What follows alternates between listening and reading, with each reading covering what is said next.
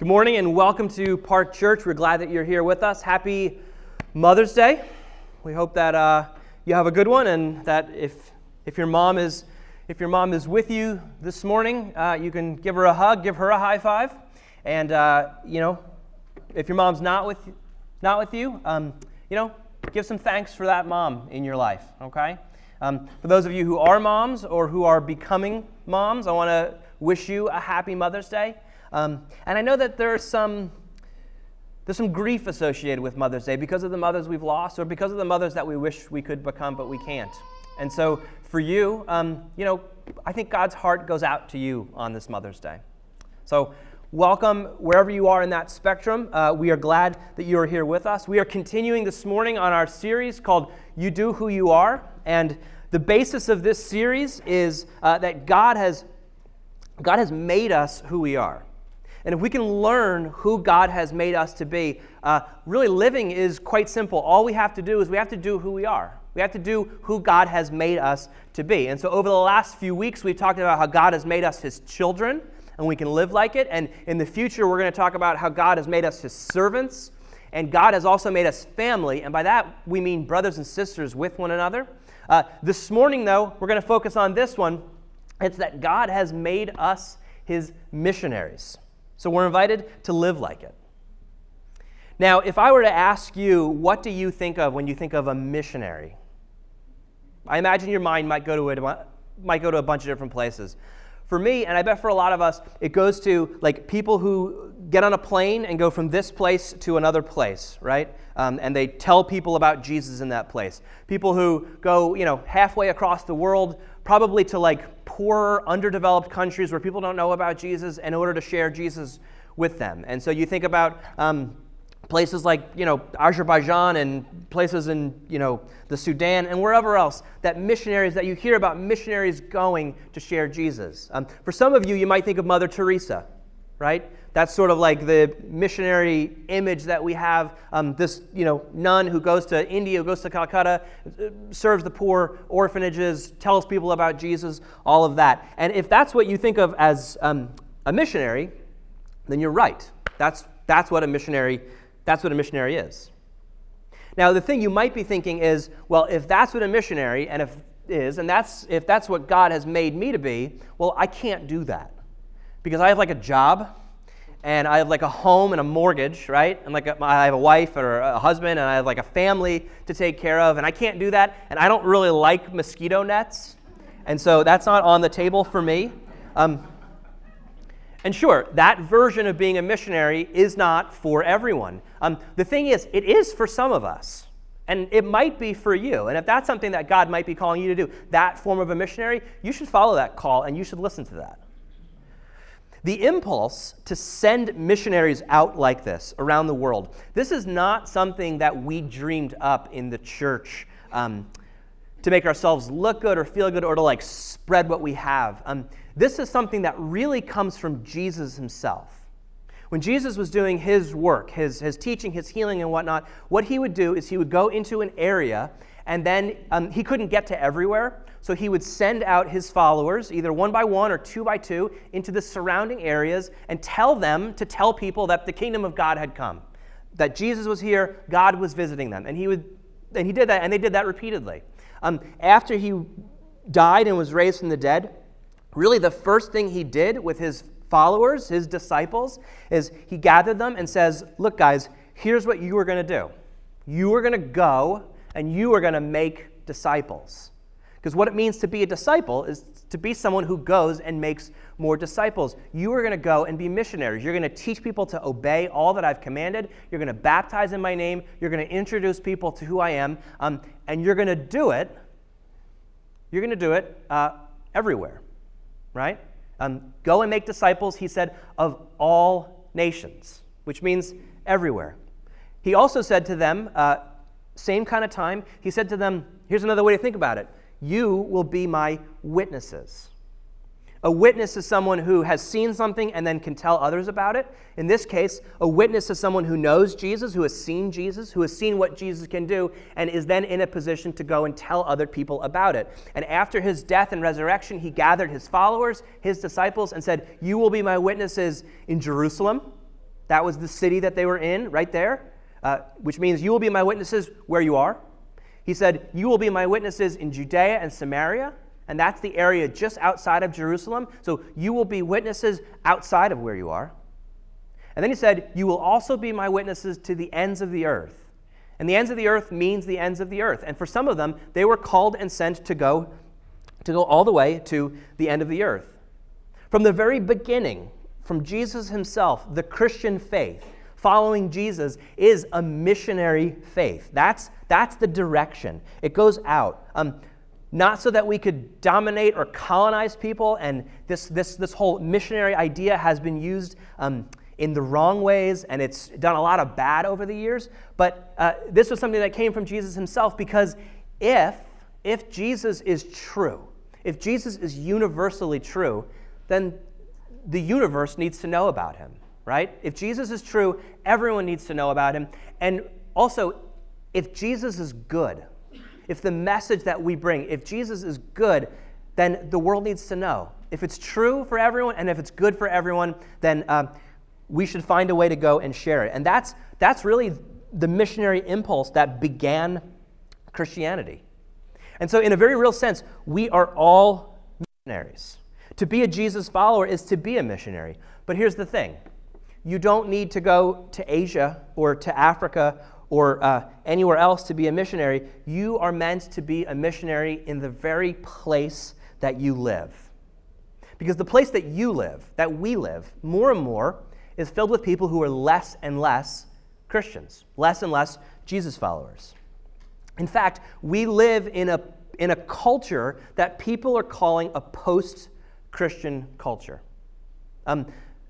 Back in the day, maybe 50 years ago, this was a Christian culture. And by that, I don't mean everyone was a Christian, but I mean the ideals behind Christianity were just taken for granted, right? The Bible was the Bible.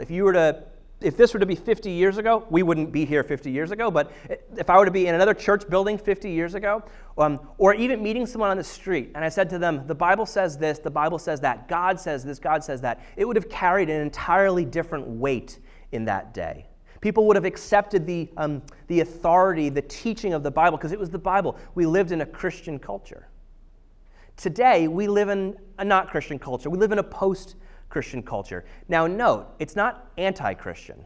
It's not against Christianity. It's just not really Christian any longer. For most people in the world that we live in, they grew up in a sort of Christian background. They maybe went to church, maybe were involved with Sunday school or CCD. They know the basics of it. And it's not that they're against those things. Some of them are, and with good reason, but it's not that they're against those things. It's just that they didn't see the relevancy of those things for life, or the way that God, the way that faith was taught to them wasn't super compelling, and so they've just moved on from it. And they've moved on with life without Christianity. So they're not anti-Christian. They're not Christian in any real sense, but they're post-Christian. Studies kind of indicate that about 50% of American culture is just post-Christian. Included in that might be people who think of themselves as Christian. They might believe in God, that sort of thing. They might think the Bible has some good ideas in it, but in no real way would they consider themselves or think of themselves as Christian. And in a post-Christian world, in a post-Christian culture, it's a different way of sharing faith, because people aren't against it, and post-Christian people will come to churches for weddings or have their weddings in churches, or when they have babies or when they have funerals, they'll expect to go to churches for funerals and for weddings and for babies and all that sort of stuff. They might even pay homage to Jesus in liking memes on Facebook that talk about this. But it's no longer who people are. It's more than half of us. It's more than half of the people who we're surrounded with and we live with every day. There's a good chance it could even be you right now. I mean, that I could be describing you. There's a really good chance I'm describing what your son will be or what your daughter will be as they grow up, or who your neighbor is, or who the people who you work with are. The point is, in this culture, which is no longer Christian, it's more post-Christian, the point is you don't need to go halfway across the world to be a missionary. You might just need to go across the street. The mission field is right here. For those of us who are Jesus followers, do you think of yourself like this? Do you think of yourself as a missionary? When you think about your role in society, whether it's as a mom or a dad or as a brother or sister or as a neighbor or as a coworker or as a teacher or as a friend or whatever it is, do you think of yourself as, I am this, this, this, I'm also a missionary in this place? You should. Because it's what God has made you, it's what God wants for you and from you. And we're going to look at a central passage in the New Testament that really kind of opens up this idea for us. It's from a guy named Paul, who most certainly was a missionary. After Jesus met him, he converted, and for about 10 years, he learned what the faith was all about, and then he became a missionary, the kind of missionary who went to other places and taught people about Jesus. What he did was he traveled all around the Eastern Mediterranean, from like Jerusalem and Judea and up through Syria and Turkey and Greece and Rome and Italy and whatnot. His goal was to go all the way to Spain, right? What he would do is he would travel around the Mediterranean and he would tell people about Jesus. His goal was to gather these people together into what he called a church. A church is not a building. You're not in a church. You're amongst a church. He would gather people and call them churches, and what he wanted for them was for them to know Jesus so that they could go and share Jesus with the world around. What Paul tried to do was set up churches as missionary outposts. So he would go to an area, establish that church, and then the idea was that that church would then reach out to their area. And he would be with them for months, maybe a year, maybe even longer than that, and then he would move on to the next place. And what he would do in between is he would write letters back and forth to these churches, sometimes to correct them, sometimes to teach them, sometimes to encourage them. And his letters, basically, which are missionary letters, his letters are what we have and make up a substantial part of our New Testament. And so when Paul writes to the Corinthian church, that's what we're going to look at, the second letter to the Corinthians. What he's doing is he's speaking about his own role, his own kind of being a missionary. And he does that to encourage the Corinthians to be like him, to kind of think of ourselves and see ourselves in the same way that Paul thinks of himself and sees us. So this is what he writes. It's in 2 Corinthians chapter 5, starting with verse 19. Paul writes, "In Christ, God was reconciling the world to himself, not counting their trespasses against them, and entrusting the message of reconciliation to us." He says, so we are ambassadors for Christ, since God is making his appeal through us. Paul describes himself and us not as missionaries. That word, I don't think that word even appears in the New Testament, but he describes himself by a different title, the title of ambassadors, since God is making his appeal through us. This is how Paul imagines himself. And this makes sense because this is what Jesus imagined for us, right? Go out and make disciples. You are my ambassadors in the world. I'm going to make my appeal to all the nations. I'm going to make my appeal through you. And this is how we are called and invited to think of ourselves, as ambassadors for Christ, since God is making his appeal through us. If I could use a simpler way of putting this, we are God's strategy. We are God's strategy for reaching the world around us, the world that he has reconciled to himself, the world that he loves, the world that he has discounted their trespasses. We'll talk about that in a little bit. And the world that he wants for them to come to know him, to give him life. That's what God wants. We are God's strategy. And to put a finer point on it, you are the strategy. You are the strategy. Do you think of yourself as God's strategy? If it's true that we are, we ought to know a little more about what Paul means by this. So we're going to dig into this imagery and this language a little bit. What does Paul mean by ambassador? What is an ambassador? An ambassador is basically the same today as it was then, right? Someone who goes from one place to another place to give a message, to do some work. I was writing this part of the message earlier this week where the news came out that those 3 North Korean or American prisoners were freed from North Korea, and it was because Mike Pompeo went over there a few weeks ago. I was at a party last night, and I was talking about Mike Pompeo, and it was clear the person had no idea who Mike Pompeo was. So it's not an assumed thing that people know who Mike Pompeo is. He was our CIA director, and then he became our Secretary of State. So just a little, poli-sci for you. So he went over there to, I don't really know what he was trying to do. He was trying to avert war, I think. But in the process, he was trying to get these 3 Americans freed from prison. He's not an official ambassador, but he was functioning like an ambassador. He had the authority and the negotiating power of our government to go over there and to talk with that government. That's what ambassadors do. In those days, it was the same. A king or an emperor would send an ambassador from one place to another to what? To negotiate peace, to negotiate trade, to start war, to end war, to give a message, whatever it is. Except in those days, the role of an ambassador was just that much more important. Because, now you could pick up a phone, you could email, you could Snapchat at the leader who you're looking to talk to. In those days, if you wanted to have a complicated treaty negotiation, the only way to do it was to go yourself, which was impossible for kings and emperors to do, or you had to write letters and stuff like that. And you could imagine how long it would take for complex communication to go back and forth with a letter with a guy running or a guy riding a horse or a chariot or whatever. It would be impossible. So what they would do is they would give all of the authority, the negotiating power, all of that to an ambassador to go and do the work of the king and the emperor for them.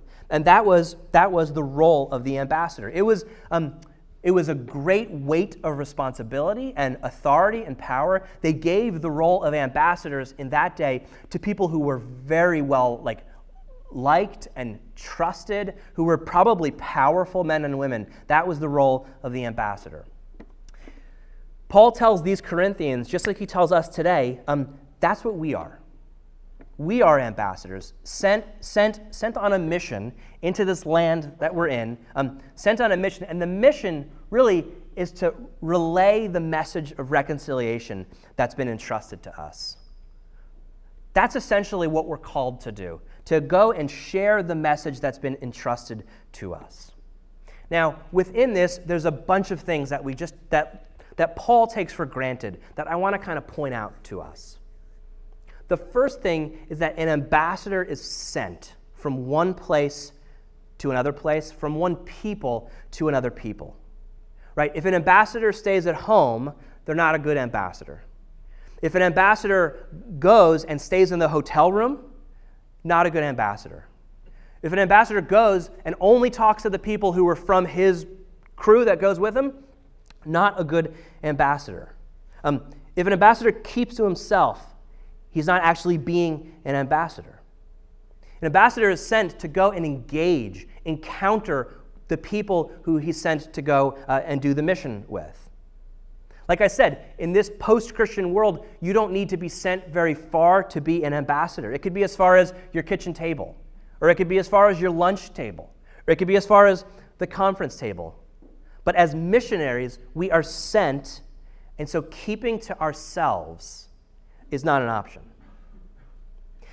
This, though, keeping to ourselves, this is a temptation that Christians are really likely to do, to keep to ourselves.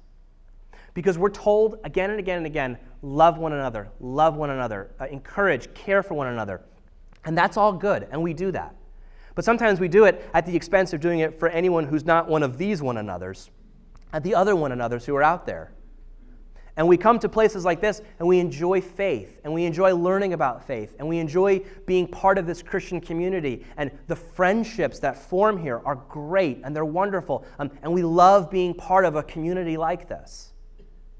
But what happens is that we forget that this community actually exists for the people who are not yet in it. And so we keep to ourselves.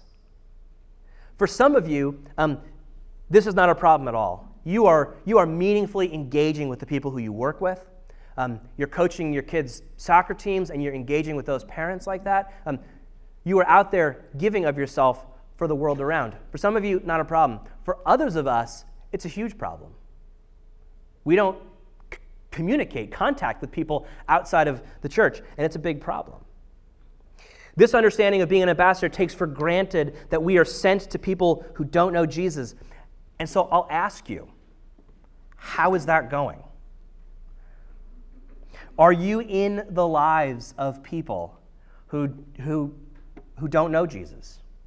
Are you investing in the lives of people who are not part of this church or part of any church? Are you sacrificing for them? Are you giving of yourself for them? Being a missionary, being an ambassador sends us out to do a job. And so keeping to ourselves is just a dereliction of our duties. And this matters because you are the strategy. That's the first thing that this understanding kind of takes for granted. The second thing is that the ambassador has a grasp on what he's doing, on what she's doing, on what the mission is. When Mike Pompeo goes to North Korea, he knows what he's there for. He's not there to get fashion chips from Kim Jong-un. He's not there to talk about, trade. He's there to help with the North and the South peace thing. He's there to get the prisoners out. He's there to prepare the way for the thing that Trump and Kim Jong-un are going to do in a few weeks. He knows what he's there for, and he goes to do it. For us, our mission is to relay the message. It's to get to know the message of the King so that we can get it across to those who don't know it. Next week, we're going to focus really on what this looks like practically. But this week, I just want to say, to be able to relay the message, however we're to do that, to be able to relay it, it's important as part of this mission that we know something of the message, that we know it for ourselves, that we know it so that we could communicate it if it was asked of us. And what is the message? I mean, there's a lot of different ways to put it. Paul puts it right up there in verse 19 for us. The message is that in Christ, God was reconciling the world to himself, not counting their trespasses against them. Paul is saying the world needed reconciling because of what's called trespasses. Trespasses are the things that we shouldn't do that we've done anyway. Trespasses are God has put a border around our lives, a boundary around our lives, and we stepped over that boundary, and we shouldn't have done those things. Trespasses are the things that have hurt other people, that have hurt ourselves, that have hurt our relationship with God. Trespasses are the things that we do to walk away from what God has made us, to turn our backs on God, to cause other people to turn their backs on God.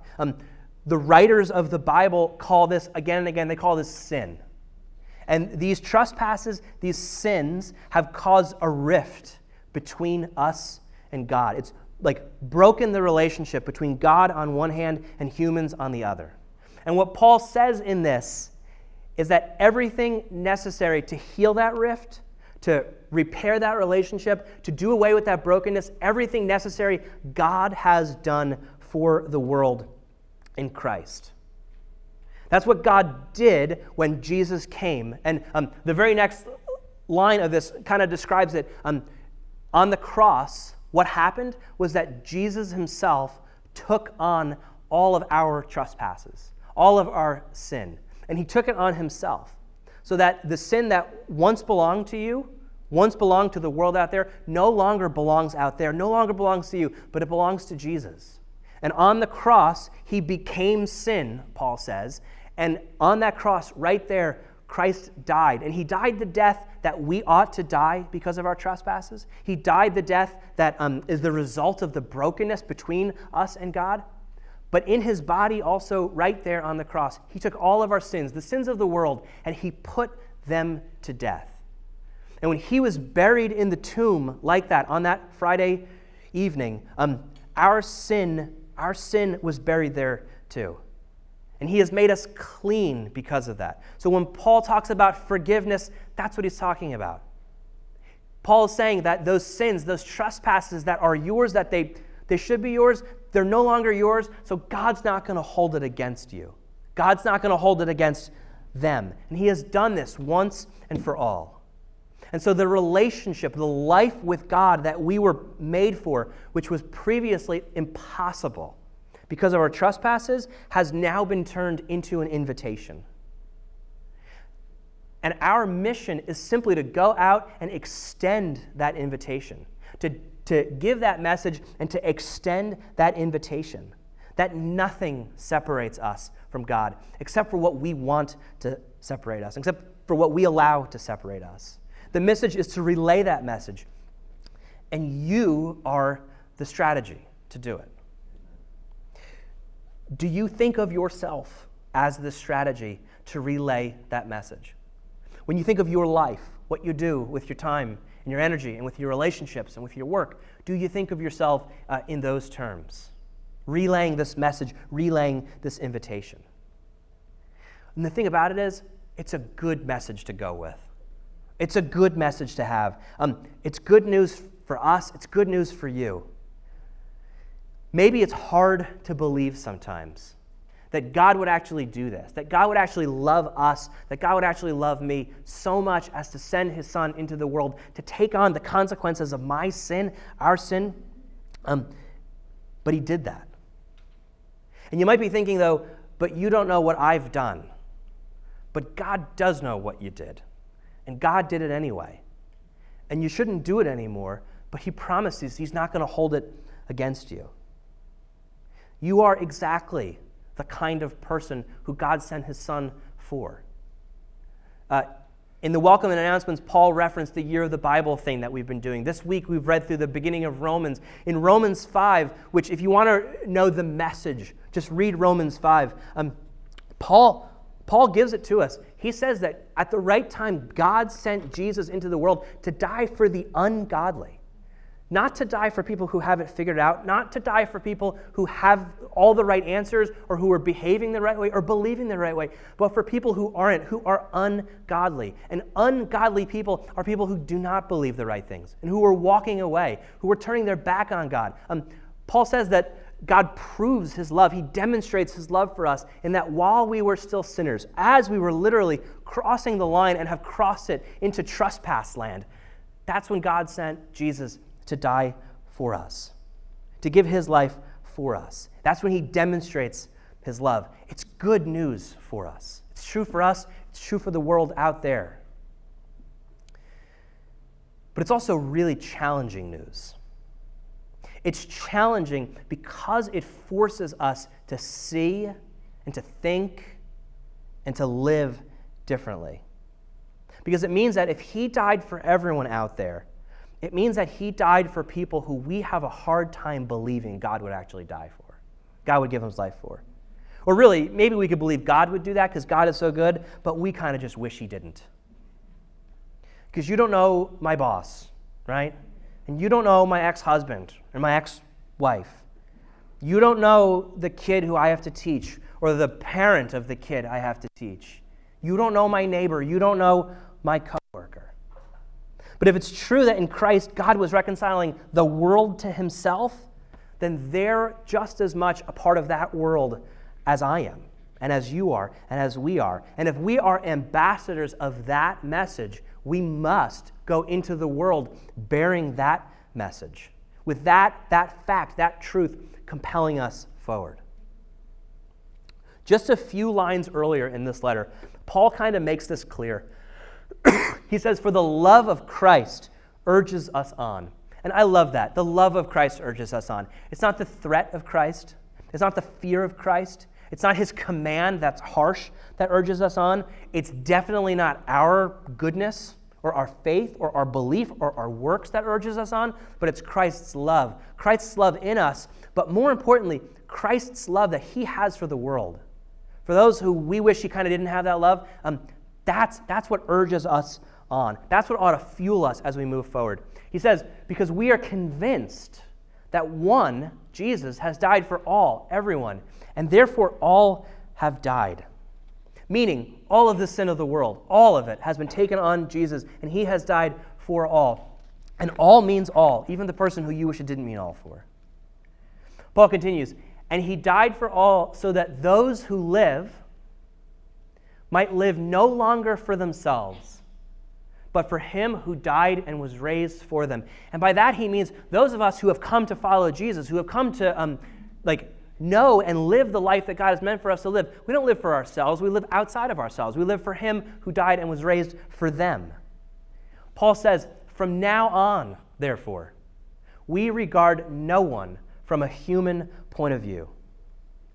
Paul is saying when we regard people from a human point of view, we see what we normally see. My boss is a jerk, right? I hate my ex-husband. The girl annoys me. He cheated on his wife, and he's a horrible person.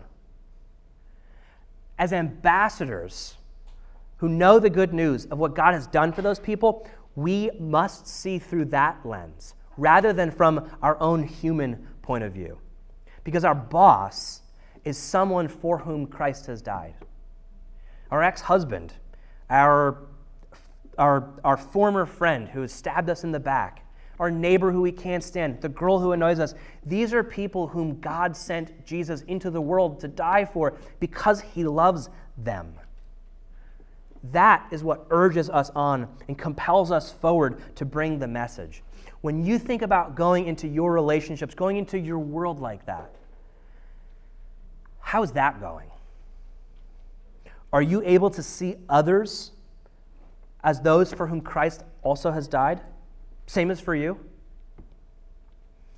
This is how ambassadors see people. This is how ambassadors for Christ think and reason and live. Next Sunday, we're going to focus on what this actually looks like practically on the ground as representatives of Christ in the world. That's what we're going to think about. But this is where the role of an ambassador really gets challenging. And this is the third thing this understanding takes for granted. It's not simply enough to know the message. It's not simply enough to be sent. It's not simply enough to even relay the message, but we're also called to embody it, to live like it, to see like it, to think like it, to talk like it, to live like it. As ambassadors, we're not just messengers, we're also representatives of the one who has sent us, which is Jesus himself. And we're going to come back to what that looks like next Sunday. But are you able to walk into that situation, into that relationship, into the thing that you're called to walk into next? And are you, first and foremost, are you able to walk into that and see and say to yourself, I am an ambassador. I need to see people through the lens of God's love rather than from my own point of view. I need to love people through the lens of God's love rather than my own point of view. Because when you walk into life with this understanding of who you are and what you're to do because of who you are, you're able to walk into life differently. Whether it's into your kitchen table, your lunch table, the conference table, or whatever other table you sit at. As God's missionaries, it's what we're made for. But I'll tell you, it's hard. It's hard to think like that. It's hard to live like that. We had an experience here over the last 3 weeks that have really kind of brought this home for me. And it is stool time. A few Tuesdays ago, it was about 9:28 in the morning. And I remember that it was 9:28 in the morning because we have a meeting at 9:30 that I was preparing for. And it's a meeting that we do every 9:30 on Tuesday morning, really to prepare for the message ahead. There's like a staff member and a few volunteers who I gather, and we basically brainstorm. We talk about what does the passage for the week mean, and what is God saying, and what are some ways to communicate it, and what are some, let's brainstorm to make this message as good as it can be. And so 9:30, a few Tuesdays ago, 9:28, we were set to have that meeting. I'm preparing for it. I'm in my office, and I hear kind of a commotion in the foyer over here. It's kind of a commotion. One of our volunteers is handling it. But what it is I can hear it's a young woman who is just breaking down. No, she's broken down. This is a woman who has kind of lost everything. She moved up here. It's a complicated story. She has kind of no money and she's kind of in a bad place. She actually is living in the hotel, which is down the street. It's back in the industrial park. You've probably never even been past it. She was living with another woman, and that woman was waiting for a check to come or to clear or something so they could pay the bills or something. They got in a huge fight, and long story short, she found her way here, and she's in our foyer, really pouring herself out. She is broken, tears, the whole deal. I'm listening to sort of this commotion from my office. I'm listening, and for me, it's like 9:30 at this point. Those two little guys show up on my shoulders, right? This guy over here, he's the good angel. He's saying, this sounds bad. You need to go help this woman. You need to go help the situation. Like, you can help her. And I'm like, okay. This guy seems to be louder. This guy seems to be louder for me sometimes. He's over here, and he's saying to himself, now it's 9:31. And your meeting is late already. These people are giving up their time to help you put together a better sermon, so you can't waste their time like this. You don't have time for her. Send her on her way. And by the way, people who come in asking for money, you have no idea if it's true, if the story is true. We can't verify it. We have no idea. I mean, maybe this person goes from church to church just asking for money. We don't know. We've never seen her before. Send her on her way. You don't have time for this. So this is going to make me look like a bad guy, and okay. But I started to walk out of my office to send her on her way, because I was like, we don't have time for this, and who knows if this woman's actually telling the truth. You know, I don't want to give her a bunch of money and then see it go to something bad, right? This is kind of the reasoning we do. So I'm walking out of the office to basically do that, and all of a sudden, the content of our 9:30 meeting hits me. That morning, we were going to be talking about the message I gave a few weeks ago, which was from 1 John. And it was like, see how great a love the Father has for us, that we should be called children of God, and that is what we are. And all that morning, I was putting together an outline of all of the great things I was going to say about God's love, right? How God loves us, and how He's made us His children. And remember, like, the walls thing? You got to chip away at the walls. That imagery actually came out of that meeting. That was not my idea. That was someone else's idea. And how we have to rid ourselves. We have to rid ourselves of the unlove. And I was putting this outline together, and I was like, okay, this is going to actually come out to be pretty good. And as I was preparing that morning, I came across a passage, 1 John 3:17. And I was like, this is going to be a great passage to read on that Sunday. I'm going to hit people with this truth. They're going to be blown away by it. They are going to go out and love people totally differently. This is going to be awesome. I am so clever for finding that passage that John wrote 2,000 years ago. So all that's in the back of my mind. I haven't thought about that. I'm walking out of the office to send this woman on her way so that I can get to a meeting that I'm already late for to prepare to teach you guys this. And John speaks to me. 2,000 years later, John speaks to me. 1 John 3:17, this is what it says. It says, how can the love of God abide in anyone? How can the love of God be in anyone who sees a brother or sister in need and yet refuses to help?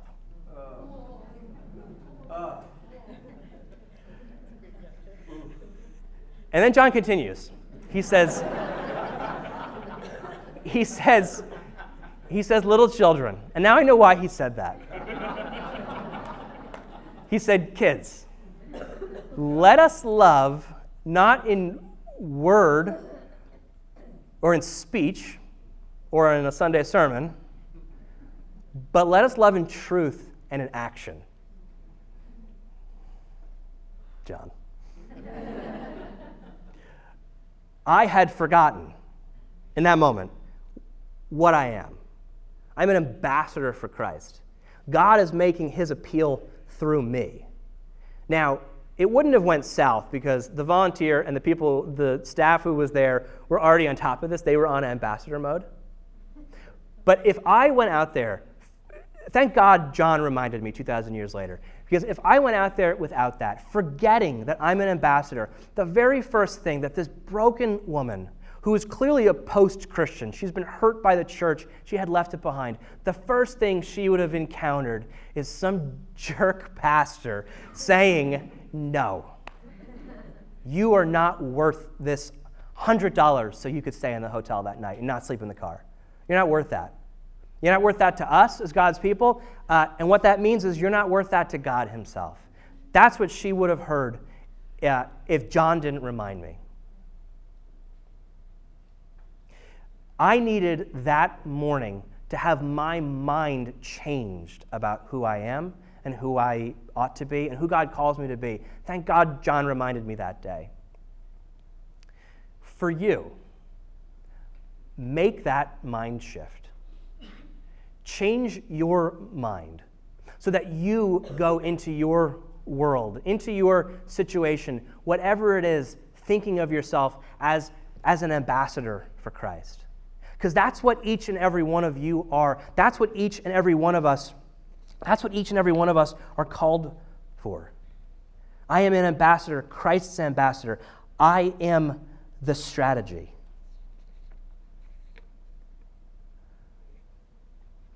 Paul had to have his mind changed too. Prior to this, he thought of everyone from a human point of view, but then he writes up there in verse 16, from now on, therefore, we regard no one like that. He had to have his mind changed. Allow your mind to be changed as well. Because when you walk into your kitchen table, the morning after that fight with your wife, or the day when your kids are just getting on your nerves, if you walk into your kitchen table thinking of yourself as a missionary, as an ambassador through whom God is making his appeal, you're going to have that interaction very differently. If you go to your lunch table and you sit down with the kid who's been mean to you or who you have an opportunity to really just get, and if you walk in there, I am a missionary whom God is making his appeal through, you are going to have that interaction differently. If you sit down at the conference table and you have a chance to turn the screws on your boss or on your coworkers or the people who work under you, if you go into that interaction remembering, I am an ambassador through whom God is making his appeal to these people, you are going to live and act and do things differently. Next week, we're going to talk about what that looks like, what that can look like, what that means, boots on the ground. This week, my challenge for you is simply to remember, you are a missionary. You are the strategy. God is making his appeal through you.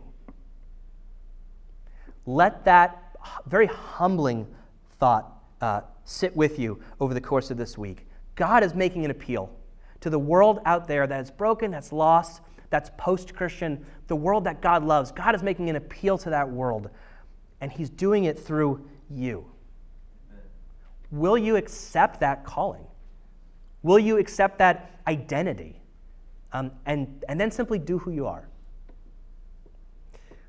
Let's pray. God, we thank you for the way that your word speaks to us, like it did to me out of 1 John a few weeks ago. We thank you that your word is living and that you remind us in all sorts of ways of who we are. God, we don't know why your strategy is to work through us. Sometimes it puzzles us because we're not very good at it and we fail constantly. But we are still your strategy. And so we ask you, God, that you would help us to live as your ambassadors day after day. For that, it's not just us trying harder, that's not going to work. We need your Spirit to do it in us. And so we pray, God, that you would transform us by the power of your Spirit, that you would transform our hearts and our minds to see people differently, not from our own point of view, but from your point of view, from the point of view of the cross. Help us to see differently like that. Transform our hearts to feel differently, to beat with a kind of compassion that's in line with your compassion, God. Lord, transform our bodies so that we can put your love into action, and not just in words and not just in speech. God, we pray that you would transform us so that we are filled with your Spirit as we go out into this world to share this news that really is the very best news that the world needs to hear. We thank you that your grace is so far beyond how gracious we are. We thank you, God, that your love extends beyond the borders of this room, and that it actually has spilled over into the world, into all of the world, into the ends of the earth, as you said. We pray, Lord, now that you would send us as your missionaries, as your ambassadors into this world to share this good news. We thank you, Jesus, for your love and for your graciousness with us. In your name we pray. Amen.